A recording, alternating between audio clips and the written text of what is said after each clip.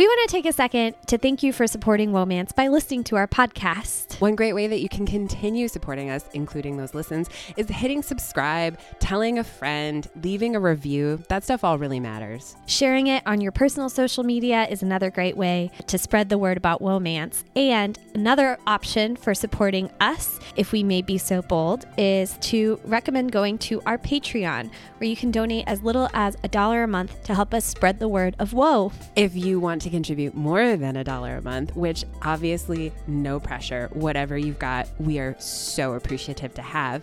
But we have awesome gifts for you. If you want a hand-addressed letter from Morgan and Isabeau, maybe with some special whoa stickers, other merch, just visit our Patreon. We are Womance on Patreon, or is it patreon.com/Womance? We would be very proud to call you one of our patrons.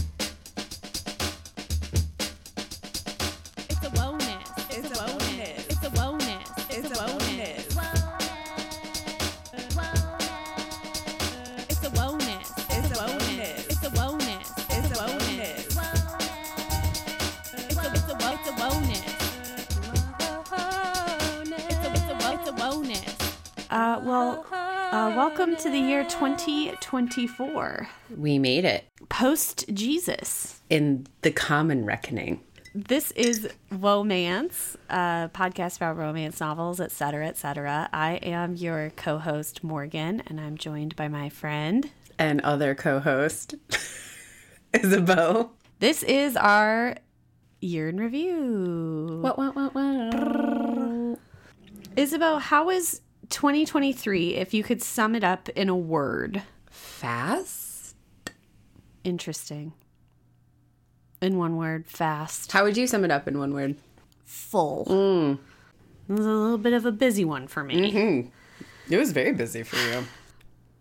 Yeah. So I think I would like to start off our year in review by just quickly listing out all of the books that we discussed on the podcast, new content in 2023. What do you think? I would really appreciate that.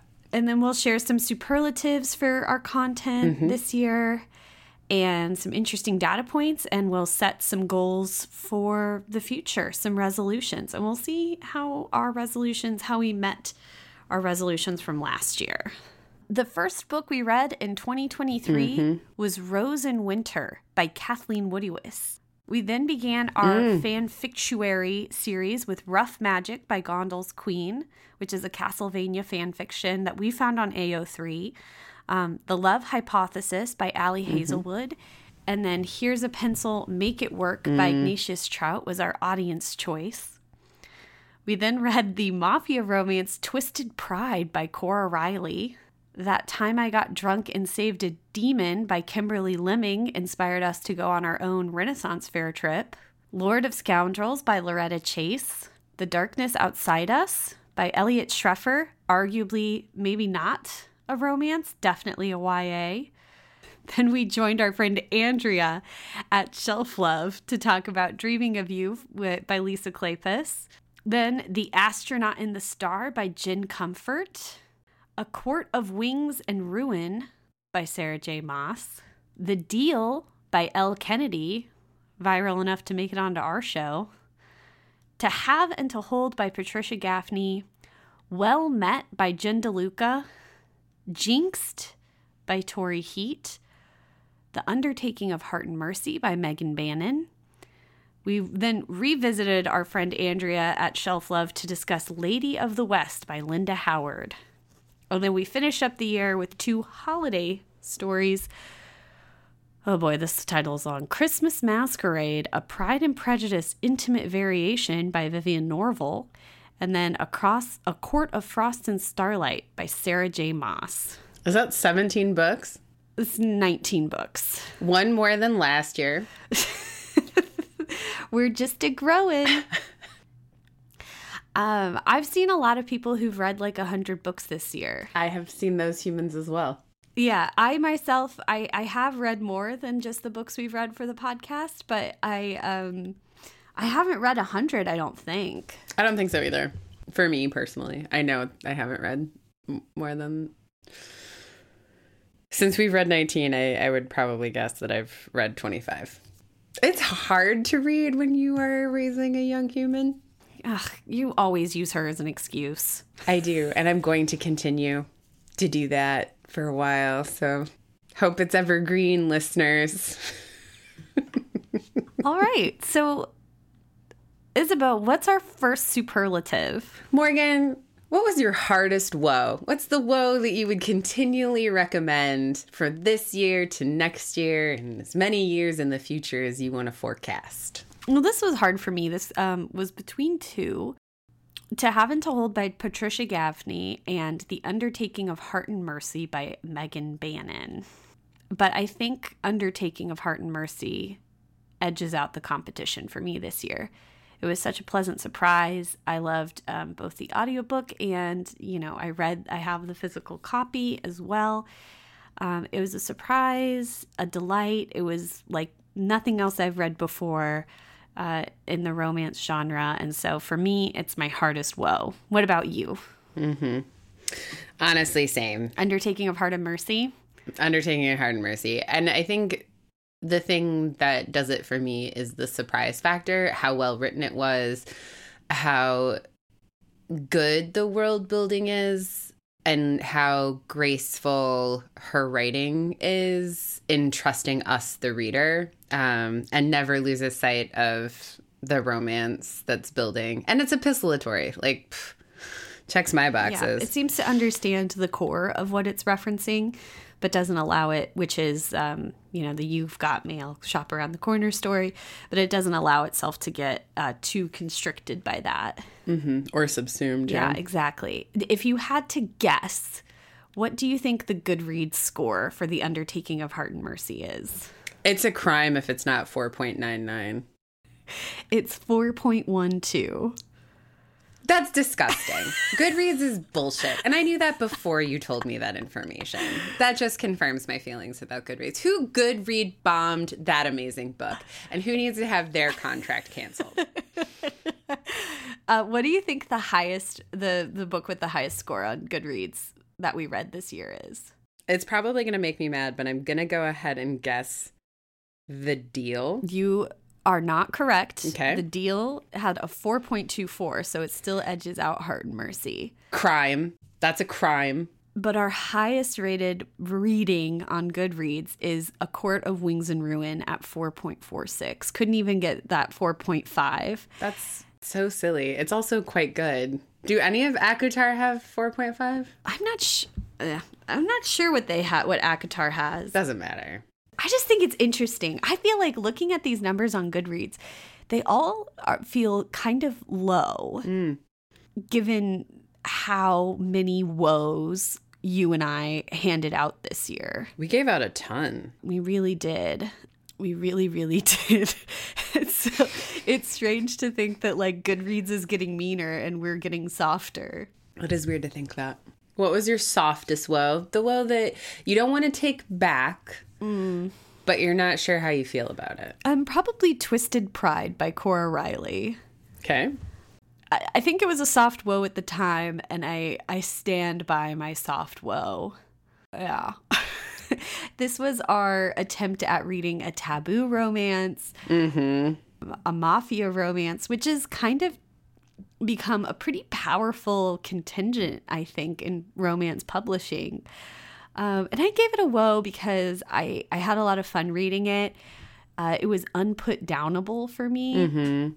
Compared to when I look at the list of books we read that I gave mostly woes to, that one is kind of and you gave it a no, actually. I sure did. I wouldn't recommend that to folk. The mafia romance part, I wouldn't say that it's not my tipple. I would definitely revisit that genre for the podcast. I probably wouldn't buy it on my own. I thought that was an especially fun romp. But yeah, it had a lot of weird stuff going on. A lot of blood and gore thrown at the wall. Yeah, I thought it brought up a lot of really good questions about the kinds of violence we find acceptable. Because on the heels of Twisted Pride, we then read The Time I Got Drunk with a Demon. And we had a really good, I thought, formative discussion about like the difference between fantasy violence and like fantasy violence in the mafia world, which is also fantasy violence, but like not like a demon or a dragon. Yeah. What makes something cartoonish? What makes something feel like a giant mallet whacking Bugs Bunny versus gutting someone in a shower? Yeah. Those key differences. What about you? What was your softest woe? I would say the darkness outside of us. I feel like it technically has to qualify as a romance because like it's the central character is between the central relationship is between these two people. But like I've spent some time thinking about it and I'm not even sure that it does qualify as a romance. Like there are romance elements to it, but really the thing is like a survival in space story, which is great. I would recommend it for that reason, but the reason why I think it's my softest woe is because I think I've come around to the idea that it's not really a romance. The darkness outside us is kind of unique amongst our list. Mm-hmm. It's our only known to us non-woman author. It's one of only 3 queer romances that we read this year, including fan fiction. And it's the only YA romance that we encountered this year, which is interesting because that also feels not unlike mafia romance to be a pretty big piece of the pie nowadays. So, and it's our only sci-fi. I think Heart and Mercy has some sci-fi elements, but yeah, I think it's our only true science fiction crossover. But boy, howdy, we read a lot of fantasy. Romantasy as the new subgenre is called. And I'm like, it just, like, what are we, it's a Venn diagram. Like, what are we, anyway. What was your hardest no? My hardest no is, I'm going to leave out Christmas Masquerade and Intimate Variation from the consideration because that was just, that's too easy. I guess my hardest no, because I know I have to answer my softest no. My hardest no is Jinxed by Tori Heat, which is the many boys, one girl romance that we read. Steamy romance that has to do with a haunted house, kind of. A cursed house, not so much a haunted house. It just like felt... God. It was just like wobbly all over, but the sex actually wasn't that wobbly, which kind of sucks. It was pretty hetero. Like I had to note it as a queer romance because kind of, but it really didn't go there. It seemed much more subconsciously invested in heteronormativity than a lot of the other books we read, which is remarkable because we read Rose in Winter by Kathleen Woodiwiss. That's a good point. God. Also, Jinx was so bad. I actually have a lot of hard no's on this one. Well, not a lot, but 3. Because, like, yeah, absolutely, Jinx was terrible. And the fact that they, like, made such a big deal out of the middle trapped person being bisexual and then literally went nowhere with it, even with the steamy looks that, like, these guys were giving each other. I'm like, why leave this on the table? Why? Like, you've set the pieces. I'm here for the meal. That felt mean, actually, now that I remember my feeling about it. It felt hurtful. It did feel hurtful. Thank you for articulating that. Most ouchy no. That is like, I was so mad. I'm like, don't work me up and leave me like this. And also, you're not an edgelord. Like, what the fuck? Yeah. Like, don't cut yourself on all this edge. Yeah. Fucking deliver. Deliver, yeah. Check out Cora Riley. That delivered on its promises. Yeah, it did. So that's a big hard no for me. Twisted Pride, I think, is probably my hardest no. It just truly isn't for me. And I like recognize that. And so like it was just, there was just too much for me to stumble over personally. So I like would have a hard time recommending it. Just because violence, despicable hero, bad dad, bad brother, lots and lots of patriarchy, lots and lots of just like didn't like it. Pregnancy thing right there in the middle. Yeah, ownership, like guys, not for me. No. Well, I suppose I should now ask you what your softest no was. Softest no is well met. I think our critique was really good. I think, if you make yourself palatable to literally everyone, then you are for no one. Because, beige wall. Millennial gray. Millennial gray. Ugh. Yeah. Which is, I know that book's really popular and it has all the things that would make me like it. And I remembered liking it the first time I read it. But yeah, it's just, I get why people like it. I get why people like Millennial Gray. Yeah, sure. It goes with everything. It's just, there's too much of it now. Yeah. My softest no is extremely recently, A Court of Frost and Starlight. I just really enjoy that series. I don't think I stand by the fact that you don't need to read it for the rest of the one book that has come out since.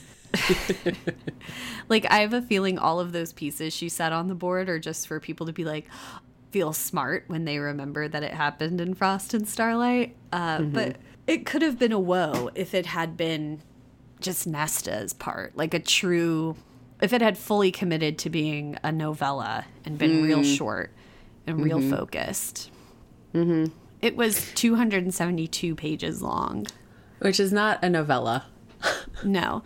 Aside from it is by the standards of the series. Yeah. But the shortest novel we read was The Christmas Masquerade, which was 53 pages long. But actually, The Time I Got Drunk and Saved a Demon would be the next runner-up at 182 pages long. And of course, A Court of Wings and Ruin was far and away the longest book we read at 703 pages. Nice. And then second place, Wood-a-Wiss, of course, 576 pages. Does that make Sarah J. Maas an inheritor of one Kathleen Wood-a-Wiss? I guess in the way that we're all inheritors of Wood-a-Wiss, aren't we? I think so. We're all just, living in the world she made. I think she's an inheritor, maybe directly. I'm trying to think of how length can be an inherited trait. And I think it's by, I think both of them had exceedingly big dicks. and because of that get to write their own check and their own page count, They know people will come and buy the book and read it start to finish, regardless of how long it is if they write it. I will say Wood-a-Wiss, I think, could have benefited from writing shorter novels. A Rose in Winter being the rare exception. It is really good. A Rose in Winter is kind of where I feel like she's at the mastery of all of her language and plotting and character. Flame in the Flower is a good example of something she could have used some help cutting pages down. And likewise, Shanna, probably. Yeah, Shanna, absolutely. Although I think could have been 3 different books. Absolutely could have been deeply different. I also wonder if she was like picking that one up and dropping it at like it feels so different that I wonder if she like that was a book that she returned to in like different seasons. Like she didn't write it all at once. But we've talked about this before, like, and we talked about this on the episode of Frost and Starlight, where it's like, it seems like Sarah J. Maas really needs a long runway because, like, the more unspooling, like, the more the weird stuff finds purchase. Yes, finds purchase. I wonder if that might also be true for Wood-a-Wiss. Like, she doesn't write anything less than 500 pages that we have access to. I've never seen a short story Wood-a-Wiss. Correct me, listeners, if you have one. And I wonder if that's also part of it, where it's like maybe she understood or just like gives herself the freedom to unspool as much as she wants because like why the hell not? Yeah, I think it's more because she wants. I don't think she actually needs that unspooling. I think her story, like Shanna, gets more and more unwieldy as it goes on, and likewise Flame in the Flower. I think Rose in Winter, though, is an example where maybe she just like had a story that deserved to be that long. And that she could hold that tension for, because it's an enormous amount of tension in that text. It is, yeah. Might be her most tense, which is saying something considering what Flame in the Flower is dealing with, and like Shanna for that matter. It's most tense for like the main characters. Which brings us to, who are your favorite mains? My favorite main character, the greatest lovers, for me are going to be from Loretta Chase's Lord of Scoundrels. That book is on every list and was kind of shocked we hadn't read it yet. I think both of us kept thinking like, oh, we have read this and discussed it. In fact, neither of us had ever read it nor discussed it. It's true. We'd actually read Mr. Impossible, which was also very good. Lord of Scoundrels, I thought was what a lot of Reylo fanfic is connecting with. It has truly the Lord of Scoundrels. I watched Two Towers today when Gandalf says Lord of Horses. And I think like truly Sebastian is the peak scoundrel in that he is transparently just in need of a hug. It's all an act, and I love how Loretta Chase explores that. I think Loretta Chase is one of those authors who understands masculinity and its many different forms and its fragility. A lot of people talk about how, on Goodreads, how misogynistic the book is. Obviously, they haven't been through our back catalog. I think this is misogynistic, but I think because she has empathy for these kind of fucked up or goofy goobers, and she's able to write it with kind of clarity and sincerity, it makes them more worthwhile. It reminds me of Prince of Midnight in that way. A truly vulnerable pair of young people finding themselves through each other. I think that's exactly right. I think that's a perfect comparison for this guy. It was a really dark prologue. Extremely dark. But also Baroque. Baroque. It was his perspective. It was like his memory of his life. Yeah. And he thinks he's the Phantom of the Opera. So it kind of makes sense that it unfurls that way. Into a bit of a lighthearted romp. Yeah. when all is said and done. When the aperture is broadened. How about you? Who did you like best? I loved Heart and Mercy. Yeah. I was so enchanted with both of them. His sort of Clint Eastwoody, like, doesn't talk to anybody, like, carrying around his own deep, dark trauma, I think, like, of a part to Loretta Chase and Laura Kinsale in that, like, we understand his vulnerability, we understand what he's going through, and he, like, becomes more alive through his letters, but also through the work of becoming a mentor for this young person who wants to be a ranger in the veil between worlds. And I always love that, where it's like the stodgy older person has to like come out of their shell for like the young, eager, like Luke Skywalker. I'm here for that. And like Mercy was amazing. She was like confident, but also like loved her job, but wasn't confident enough to tell her dad, who she loves so much, that she wanted the business. Like it felt, both the characters felt so real, and the things that they were going through were so real to them, and that their love story wasn't going to save either of them, but just make them better and highlight their strengths for each other. And just like having that outside perspective that helps like shine a light on what you do best is like such a pleasant thing to experience. And I just loved both of them. Laura Kinsale is a great comparison because I think what Heart and Mercy does so well with Heart and Mercy is using the like inherent plottiness of romance, but using it in a way that adds depth and texture to characters' internalities and who they are and their psyche, while still you just sent up balloons in your Zoom. It's like, why do we need emojis? It's like we're not living in this world anymore. Zoom, stop giving us weird updates. I think that's right. I think Laura Kinsale is a great comparison. I would also say, kind of talking about the characters of Heart and Mercy, definitely the best romance audiobook performance I've ever had the pleasure of listening to. The readers on the audiobook of Heart and Mercy, I highly recommend visiting it that way. They're definitely doing voices, but in a very nice way. I enjoyed it a lot. Really aided in the immersion. So what was your sexiest in 2023? Rose in Winter by Kathleen Woodiwiss, with our masked man and our bubble bath. Mm-hmm. That was definitely my sexiest part in 2023. Kind of sucks that it happened so early and the rest of the year was just downhill. Unfulfilled bathtub promises, as in jinxed. But yeah, it was definitely Kathleen Woodowiss's sexiest book that I've read personally. And I think that's significant because her other books are so like inherently unsexy.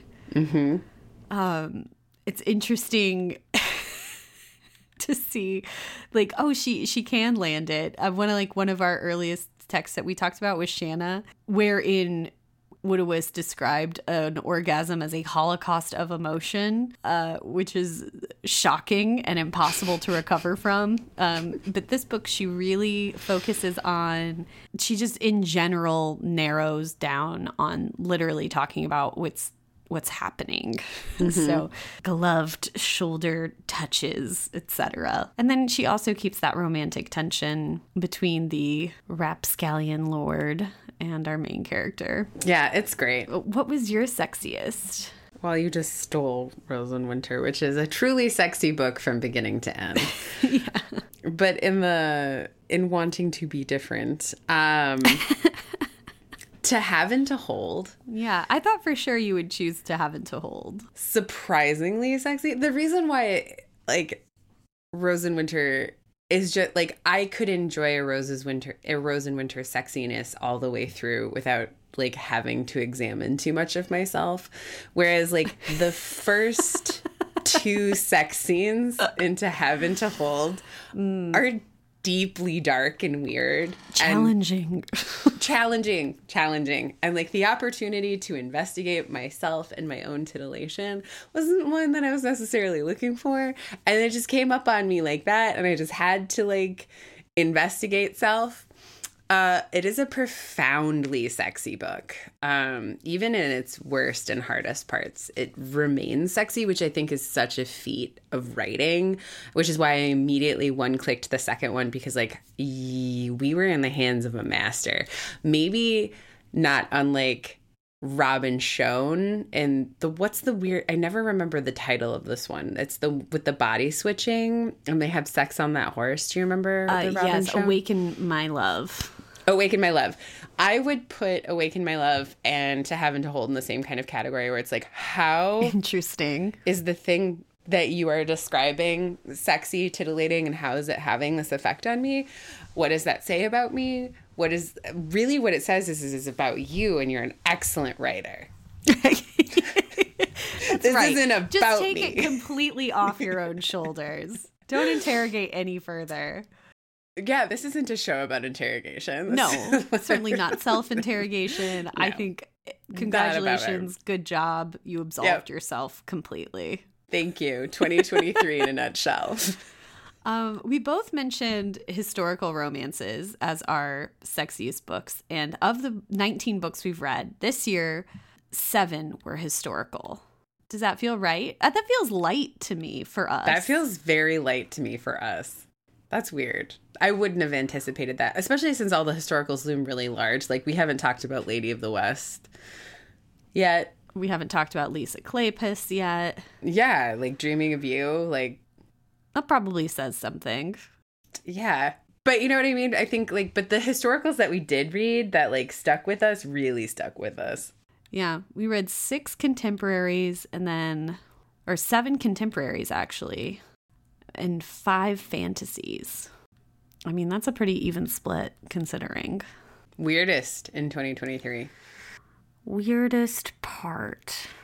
There's still some kind of stickiness around The Deal by Elle Kennedy that I haven't been able to, like, clarify in a satisfying way. And I think I was honestly pretty like, oh, it's good. And then you said something about how, like, these characters are going to go on to, like, this feels like borderline conservative. Which is wild to say on a podcast about romance novels. None of these are actually borderline conservative. They're all... It seemed to have like a politic about it around the edges, a fuzzy politic around the edges that feels really strange and also feels distinctly of its time, which is 2015. And yeah, and I think that's something I didn't reckon with much on the episode because I hadn't really tapped into it until you said something, but it's something I've thought about as I've been reading the books for the rest of the year after discussing that one. Also, the conversation around the darkness outside us has stuck with me. My weirdest part there. That might be weird. I don't know. They're both pretty weird. I feel like this was a year of big weirdest parts.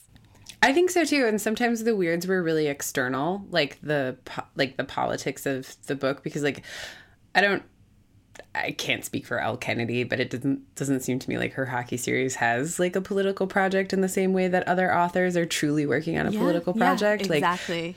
Like her ideology or the ideology of that author feels pretty subconscious, but like it's like a sandwich when you push down too hard and the mustard gets out.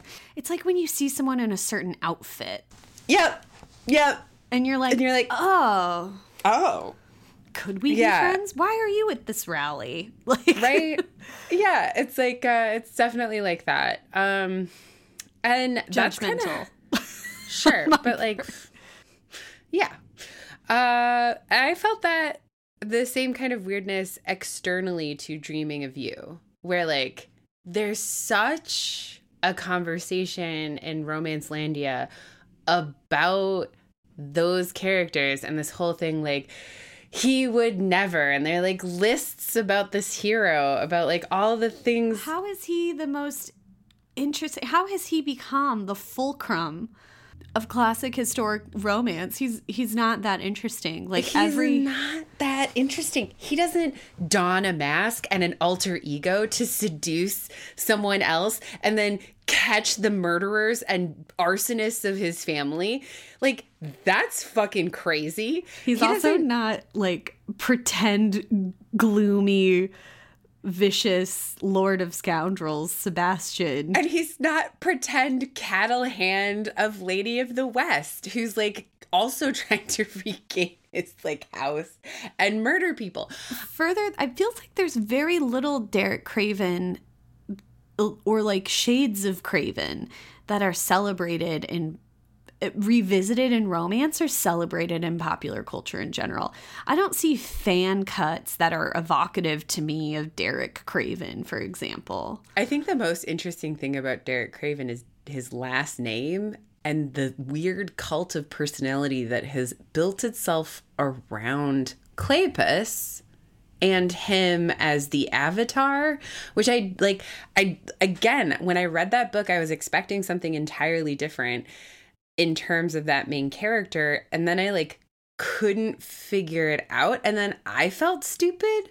And I was like, am I reading the right book? Well, I think this kind of goes back to our discussion about to have and to hold, or to have and have not, to have and to hold by Patricia Gaffney, wherein, you know, enjoying that book requires a lot of self-interrogation, and certainly you wouldn't want to bring it to the table in the wrong circles. Yeah. Because you might just get flattened, attacked, undermined. Whereas Derek Craven's a pretty easy one. Like, we're probably the only three people who'd be like, oh, so you're like, I would never say that to someone, but I'd be like, oh, that's boring, you know? Like, that's kind of the worst thing you can say about him. But it's also like, but I feel like in romance, like that is like, that's cutting, right? Like that's a not, if you're not memorable, that's not good, right? And I think like the thing about, I think you're hitting on something really clever there where you're like, you're right. I wouldn't want to bring To Have and to Hold as like my favorite book to book club, even if it was a romance book club, because you are made vulnerable by liking a hard book. Yeah, exactly. And exactly. Frickin' Dreaming of You asks nothing of you. It's true. Mm-hmm. It's true. And Lisa Kleypas in general, until she wrote Devil in Winter, she didn't really push edges. Yeah. Except in her holiday short stories for some reason. Which get wild. Or I guess I've heard her theater series is also pretty fucked up. I can see that. Haven't read it. Tessa Dare would be another one. Mm-hmm. Unoffensive. Inoffensive. Mm-hmm. Not millennial gray, but... And you know what? It's okay that it exists. It just sucks because whenever we center those texts, people do have a legitimate argument that romance doesn't have depth and breadth. Whereas I think Rose and Winter or The Undertaking of Heart and Mercy, those are all, Lord of Scoundrels even, those are all books that I think can stand up next to all genre classics, you know? I agree. All right. What are the things that you want to leave behind? I think we've pretty much settled on what we want to leave behind in 2023. I would specifically, my biggest romance out for 2023, and this might be the same thing I said last year, but it's the centering of consumerism in romance. And that includes lists of books to buy, reviews that aren't reviews, conversations that are just lists of books that you've read, that makes other people feel this pressure to consume more books, like 100 books a year. And also the argument that like romance is important because it makes so much money for publishing. Like, let's just leave that argument behind. Let's try and decenter consumerism in romance. That's out. That's a good one. And it does build on yours from last year, which was stop crossing picket lines.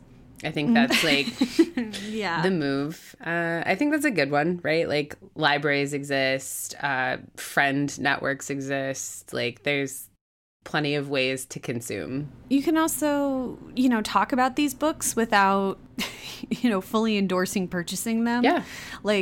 Or reading them at all, You don't have to add to people's TBRs. Mm-mm. If it's anything like mine, it's long enough. Yeah, and like adding to a TBR is such an unhelpful kind of, it's not even critique. It is not critique. It feels like it's passing for critique. I think you're right. I think that's absolutely true that like these lists, in absence of any other context, in absence of anything else, do function as critique because then the critique is like what's left off. It's like, these are the things you should buy with your limited resources under the end stage capitalism network that we live under.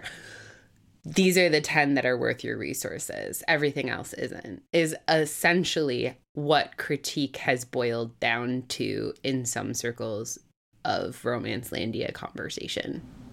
I think that's what critique was when we first started this project. I feel like it's gotten even loosier-goosier. I think there is this sentiment that people who publish romance novels, however they go about it, are somehow entitled to having people buy them. And so I think books get included on lists just to include them. And we see, and it's almost like a stress test almost, the amount of content getting pushed out. And I know every genre does this, like every 5 minutes on TikTok, I'm like getting people telling me to read Bunny by Mona Awad and like the same 5 books over and over again. Horror is the same way. Like, these are the most disturbing books you can read, right? And romance does like, these are the spiciest books you can read. And they just list off a bunch of books. And they're usually wrong, first of all. It's so subjective. And I think the more interesting conversation is about that subjectivity and sharing that with one another because romance is so incredibly personal. Anyways, yeah, stop making lists of just listing books. Stop just listing books. Stop talking about how much money romance makes. Yeah, I think. And if you are going to talk about how much money romance makes, I want to know about the weird shit Colleen Hoover is buying with that money. Mm-hmm. That was one of your wishes for 2023.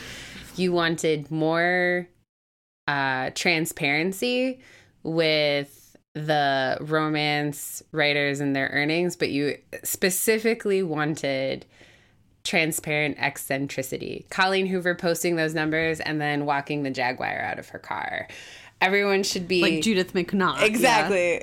That's what you wanted for 2023. I don't think we got that. I just feel like if you're going to be a billionaire, why not be eccentric or a millionaire? Why not, first of all, like, there is no ethical way to do that. Second of all, if you're going to do it, at least be whimsically eccentric instead of destructively eccentric, a la Elon Musk.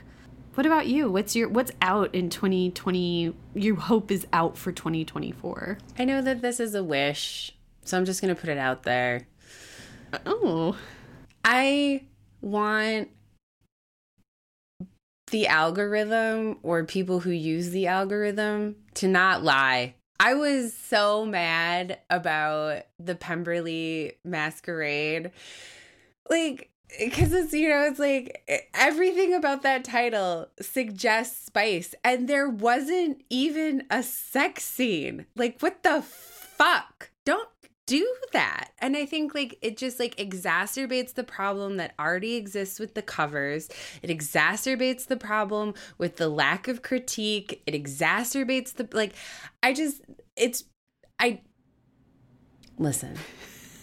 I'm listening. I'm hanging on every word. I have limited resources. And the more fucking Jenga blocks we pull out of my ability to correctly articulate what this book is going to deliver, the worse it is for me as a reader, as a consumer, as a critic, as just a person in the genre. Like, I don't like that at all. And I would much prefer the algorithm to deliver extremely tailored niche recommendations based on my unique user profile than for someone to like unlock the algorithm and be like, you know what Isabel likes? I'm not going to deliver any of that, but I'm just going to put it in the keyword search and then I'll get her anyway. It's like, that's mean. Don't be mean. Don't be mean to Isabel. I think what, like, I want to be like, hey, be honest with your marketing. And yeah, because there is a level of saying this book is this and then it's not. That is not even, it fails any sort of objectivity test. Right. Like, it's inherently not that thing. But there is also a certain level where, like we were talking about subjectivity, so many people are reviewing things and saying they're spicy, but that is very relative. Mm-hmm. And so I think maybe in lieu of being honest, at least, maybe don't strive for honesty so much as striving for specificity. Specificity is great. Yeah, be really specific. When you're talking about romance. We could probably stand to be more specific, honestly. Sure. And so, like, the to be actionable in our own specificity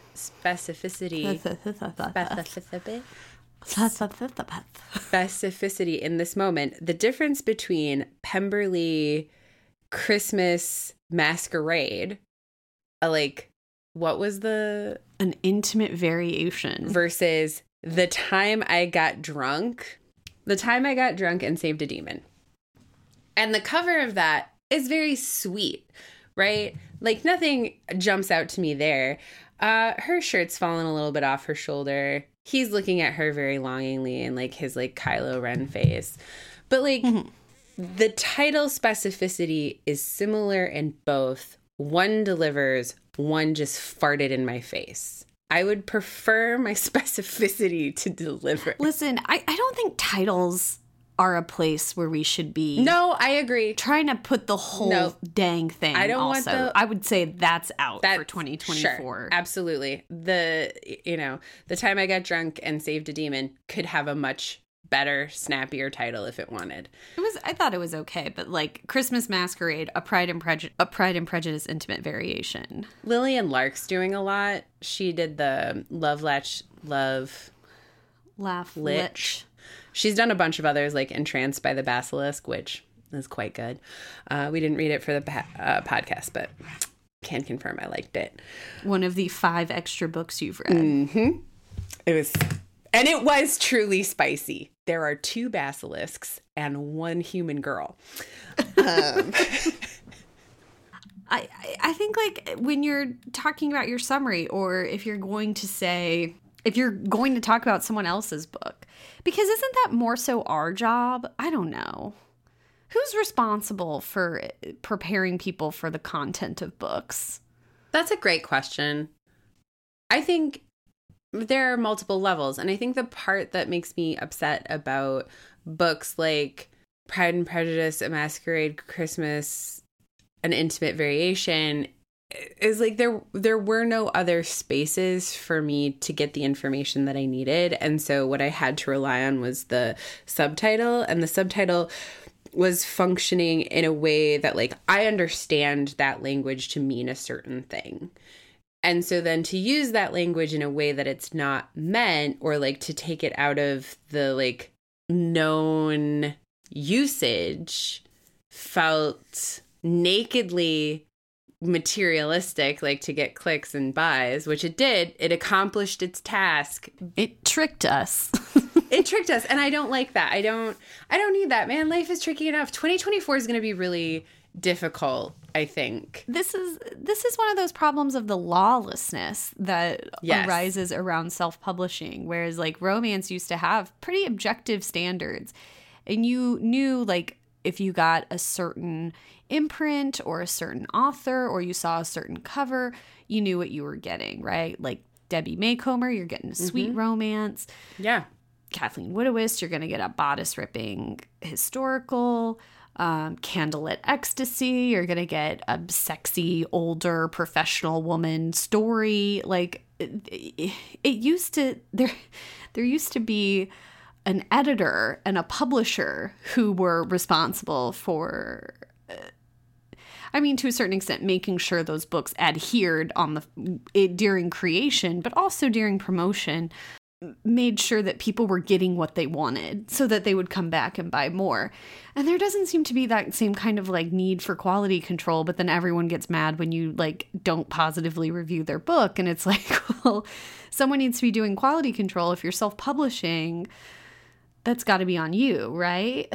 But also publishers, Berkeley especially, are just doing the same thing that Christmas Masquerade did, which is like intentionally obfuscating the content so as to garner more sales, because it's basically a projector screen for whatever someone hopes the romance novel is. They're like, oh, I want to read this, so because it's given me just enough non-information for me to feel like it could be what I want.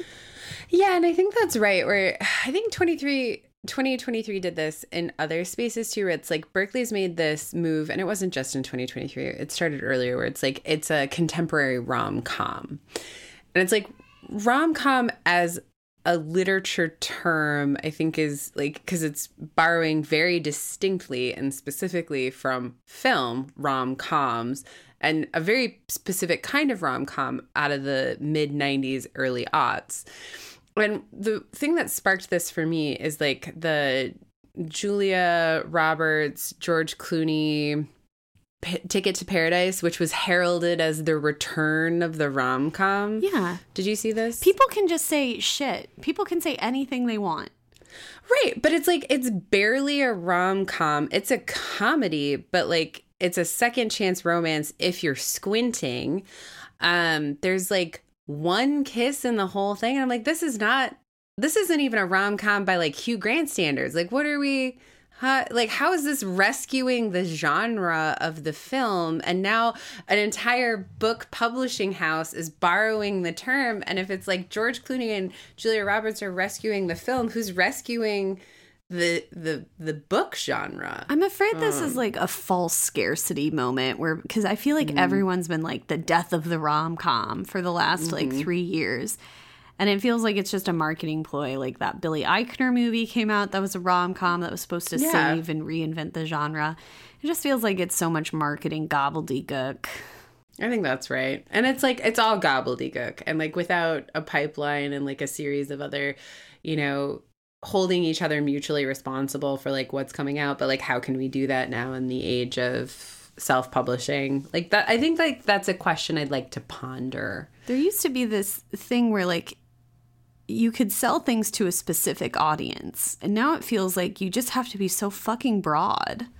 Mm-hmm. That's very frustrating. I agree. That's out. What are things that you would like to see us do as a podcast or as a genre in 2024? Well, what did we set out to do last year? More queer, more authors, own voices. I think this year we were really tender with ourselves. And it was an exceedingly difficult year outside of the world of this show, outside of romance novels. This was an exceedingly difficult year. And I think we were really tender and with ourselves, meaning we just kind of read what we felt like reading. It's interesting because it's weird what we felt like reading looking at the list. But I think we kind of followed that. And I am disappointed that we didn't read more queer romance. We didn't read more own voices. Own voices is a little hard to track, I guess. Mm-hmm. A lot of these were white women writing about white women. Mm-hmm. We want to try and fudge the numbers on that.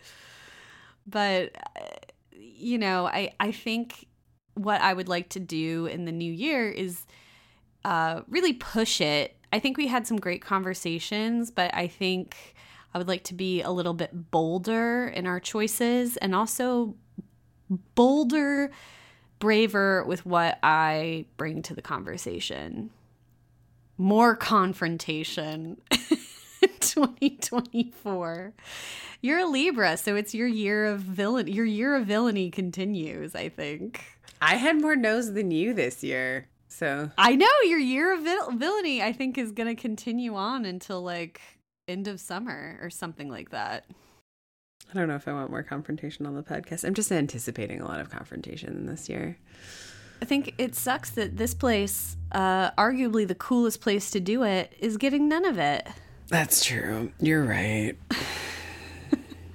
More confrontation. More confrontation. Which, it's not like I'm saying we shouldn't confront each other, although that would be part of it. But generally, I think we should be more confrontational and direct about the content. The things the patterns we see happening. I feel like this is the most direct we've been in a while. Mm-hmm. What do you want to do more? I want to do what I wanted to do last year, which we did a little bit of, but I would like to get to the weird stuff, more of it. Like, I want more Flesh and the Devil. I want more Playboy, the magazine, had a romance imprint. I would like to read some of those. I would like to get into the weird shit. We definitely, to be fair, we read a lot of self-published. We took a lot of chances. We did. Yeah, you can see that we had that in mind when we started with Kathleen Woodowis last Absolutely. year. But I think this is one of the more varied reading lists we've had. Sure, with Twisted Pride, and then That Time I Got Drunk with a Demon. I mean, Darkness Outside of Us was a swing, too. I think what this year really shows me is that, like, you and I were swinging, and the way that we were swinging was with titles and, like, back of the books. And then, like, they just delivered some pretty prosaic texts. Yeah, I think that's true. I think you're right. So I think we've got to... So you're saying, like, we got to take contextual swings. But, like, I think that, like, that's, like... if there's a theme for this episode, it's like how, like, the question then becomes, like, how do we do that work when the mechanisms of checking aren't as surefire as they were even 10 years ago? Like, how do we go about that? And, like, maybe that means that we, like, poll all of you listeners and see if you know, and, like, do a little bit of work before we settle in to read or read more reviews. But since reviews are, like, fucking gobbledygook anyway, it's like, that's not even a surefire thing. It's like, except for ours. Ours are guaranteed. It's because we're confrontational. We're confronting the text. We're confronting ideologies. We're confronting each other. Listen, we deliver on the promise. It's romance. It's ourselves. I'm not a liar. They're liars. I think we're going to have to seek out some other way. If we're going to get weird, I think you're right. You know, I can see early on, right? Fan fiction, Kathleen Woodowis, self-pub, and you know, we took some swings and everything ended up being pretty, we should probably take some responsibility for that, for the circles we get recommendations in and things like that. But like, I think you're right. I think the way we're going to find the interesting stuff is by looking at the context around it. Mm-hmm. The where for, why. The whys. I think, but like even then, it's like it's going to be, how do we train our critical brains to see better? Because like with the Derek Craven stuff, in this new landscape, like, but even in this like people freak the fuck out about Dreaming of You, and they're like, it's so dark, it's so intense, and I was like, by what standard? Well, there's that other thing where like people find what they like in this genre and they kind of stick with it. And if you find what you like and you stick with it, which you're entitled to do, right? Like, why would you read anything darker than Dreaming of You if you love Dreaming of You? But I feel like you would accidentally with Kleypas find yourself. Kleypas gets fucking weird. And like, with the raspberries. Right? Like, this is not her weirdest book. I don't understand. I like don't get it. But yeah, I think we talked about this. I feel like Derek Craven was a kind of a checkered flag starting point for this like flattening that we are struggling with. But maybe it's just mom brain. Maybe it's just COVID brain. Brain fog. This is so obvious to everyone else but us. Could be. I think it helps also that we have Pride and Prejudice interspersing here. I think maybe we would have noticed this pattern sooner if we didn't have the joyous delight of Austen. We could have been like, wait a second. Are we getting fooled all the time? Yeah, I think like if we didn't do that, like that would have. Interesting theory. Because there's time in between, which gives me a reset. So then I'm like, I think it was hard for me to see patterns because of Jane Austen. Again, I'm not taking... Yeah, it's Jane Austen's I'm not fault. taking any responsibility for this, is what I'm saying. I'm a victim of circumstance. Isabel was choosing to not confront herself. Yep, that's right. 2024. Yeah. One thing I will say, I felt like The Astronaut and the Star by Jen Comfort was a revelation as far as rom-coms go. I thought it was a really good one. And I just want to say that because it didn't really like hit any of our superlatives, but I wanted to give it a shout out. That's nice. I would watch that movie. I think Glenn Powell would be... Glenn Powell? He's got the very punchable blonde face. He's been in a bunch of stuff lately. Glenn Powell. We fan casted him as Samantha's super hot boyfriend from Sex and the City, and I thought that was great fan casting. But like that person is now too old to play that character. So. Oh yeah, so now Glenn Powell, who's in that movie with Sydney Sweeney, that's not good. I haven't seen it, but he has a beautiful punchable face. You think he's beautiful? In a very punchable way. Like I see him and I see only a fraternity behind him, and he's like, people keep casting him as the hero, which I feel is very strange. Real window into your psyche in this moment.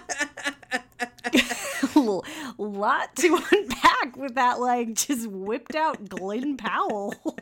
I was like, he's like... That he has a beautiful, punchable face. Does. Like, okay. Does he not? I thought that was just an objective. I mean, if he was ordering coffee in front of me in my coffee shop, I would get nervous. Because why? Because he looks like he shouldn't be, like... He looks like he's one of those guys who's going to be like, who makes a big deal about his wife's order and it's just like an iced latte. And then he's like, I'll just take a black coffee, just a black coffee. And then he's going to complain about how much it costs. He's not going to tip. A very punchable face. Not all you said. Beautiful faces can be punchable, but like his face has the attitude that you're describing. Like he only drives, like he's the type of person that says that I only drive American, and it's like, okay, but like most of the parts that are like important to your car were assembled somewhere else now, so like they weren't okay. But like that's not how cars work. Okay, cool. That's like the feeling I get from him. And the fact that like people just keep trying to cast him as the leading man is very strange to me. Anyway, you're right. Window into my psyche. Okay, because I liked the guy. I like the star in The Astronaut and the Star. He was a goofy goober, which you love. You love the goofy goobs. I love a goofy goober, but I'm never nervous when they're in front of me in my coffee shop. Because they're not assholes, the goofy goobs. I think this is the first time we've done a year in review, and I'm kind of been like, oh, we weren't too. I feel like we had a lot of great conversations, but I also feel like the actual content we consumed wasn't. I don't know. I guess I'm disappointed by it in a spreadsheet. Yeah, I think that's fair. I think we were tender with ourselves, but I think more to the point, like what this says to me in retrospect, because I also remember this year as a year of really good conversations. I think this year is a growing year for both of us in the genre and in our thinking and in our critiquing. And I think like a rebuilding year. Yeah, I think that might be what this was. And that like we honed a couple of skills and like our thinking. And that's useful. It means that the conversations that we're going to have in 2024 are going to be even better. We're going to be sharper. More to the point. The books we choose are going to be deeper cuts all around. Thicker bindings. Thick boys. Thicker bindings, deeper cuts 2024. Let's go. Let her rip. With that, loosen your woes. But never your nussos. Woly guacamole, everyone. Thanks for listening to another episode of Womance. Womance is hosted, produced, and edited by my friend Morgan. And by my friend Isabel. Our logo artwork is by another friend, Mary Reichman. You can find her on Instagram at m.reichman, spelled REISCHMANN. Original music by Nick Gravlin. And our web mistress is Jane Bonsack. They're the best. You're also the best. We so appreciate your support by listening. Please consider taking this to the next level by following, rating, and reviewing. We read every single review. Or even check us out on Patreon. If you'd like more woe in your life, you can connect with us on Instagram at Womance and on Twitter where we are at mance_woe. Or you can find more episodes and content at womancepodcast.com. If you have an idea or just want to reach out, please email womancemail@gmail.com. We'd love to hear from you. Womance is a part of the Frolic Podcast Network. Find more podcasts to add to your romance collection at frolic.media/podcasts. Until next time.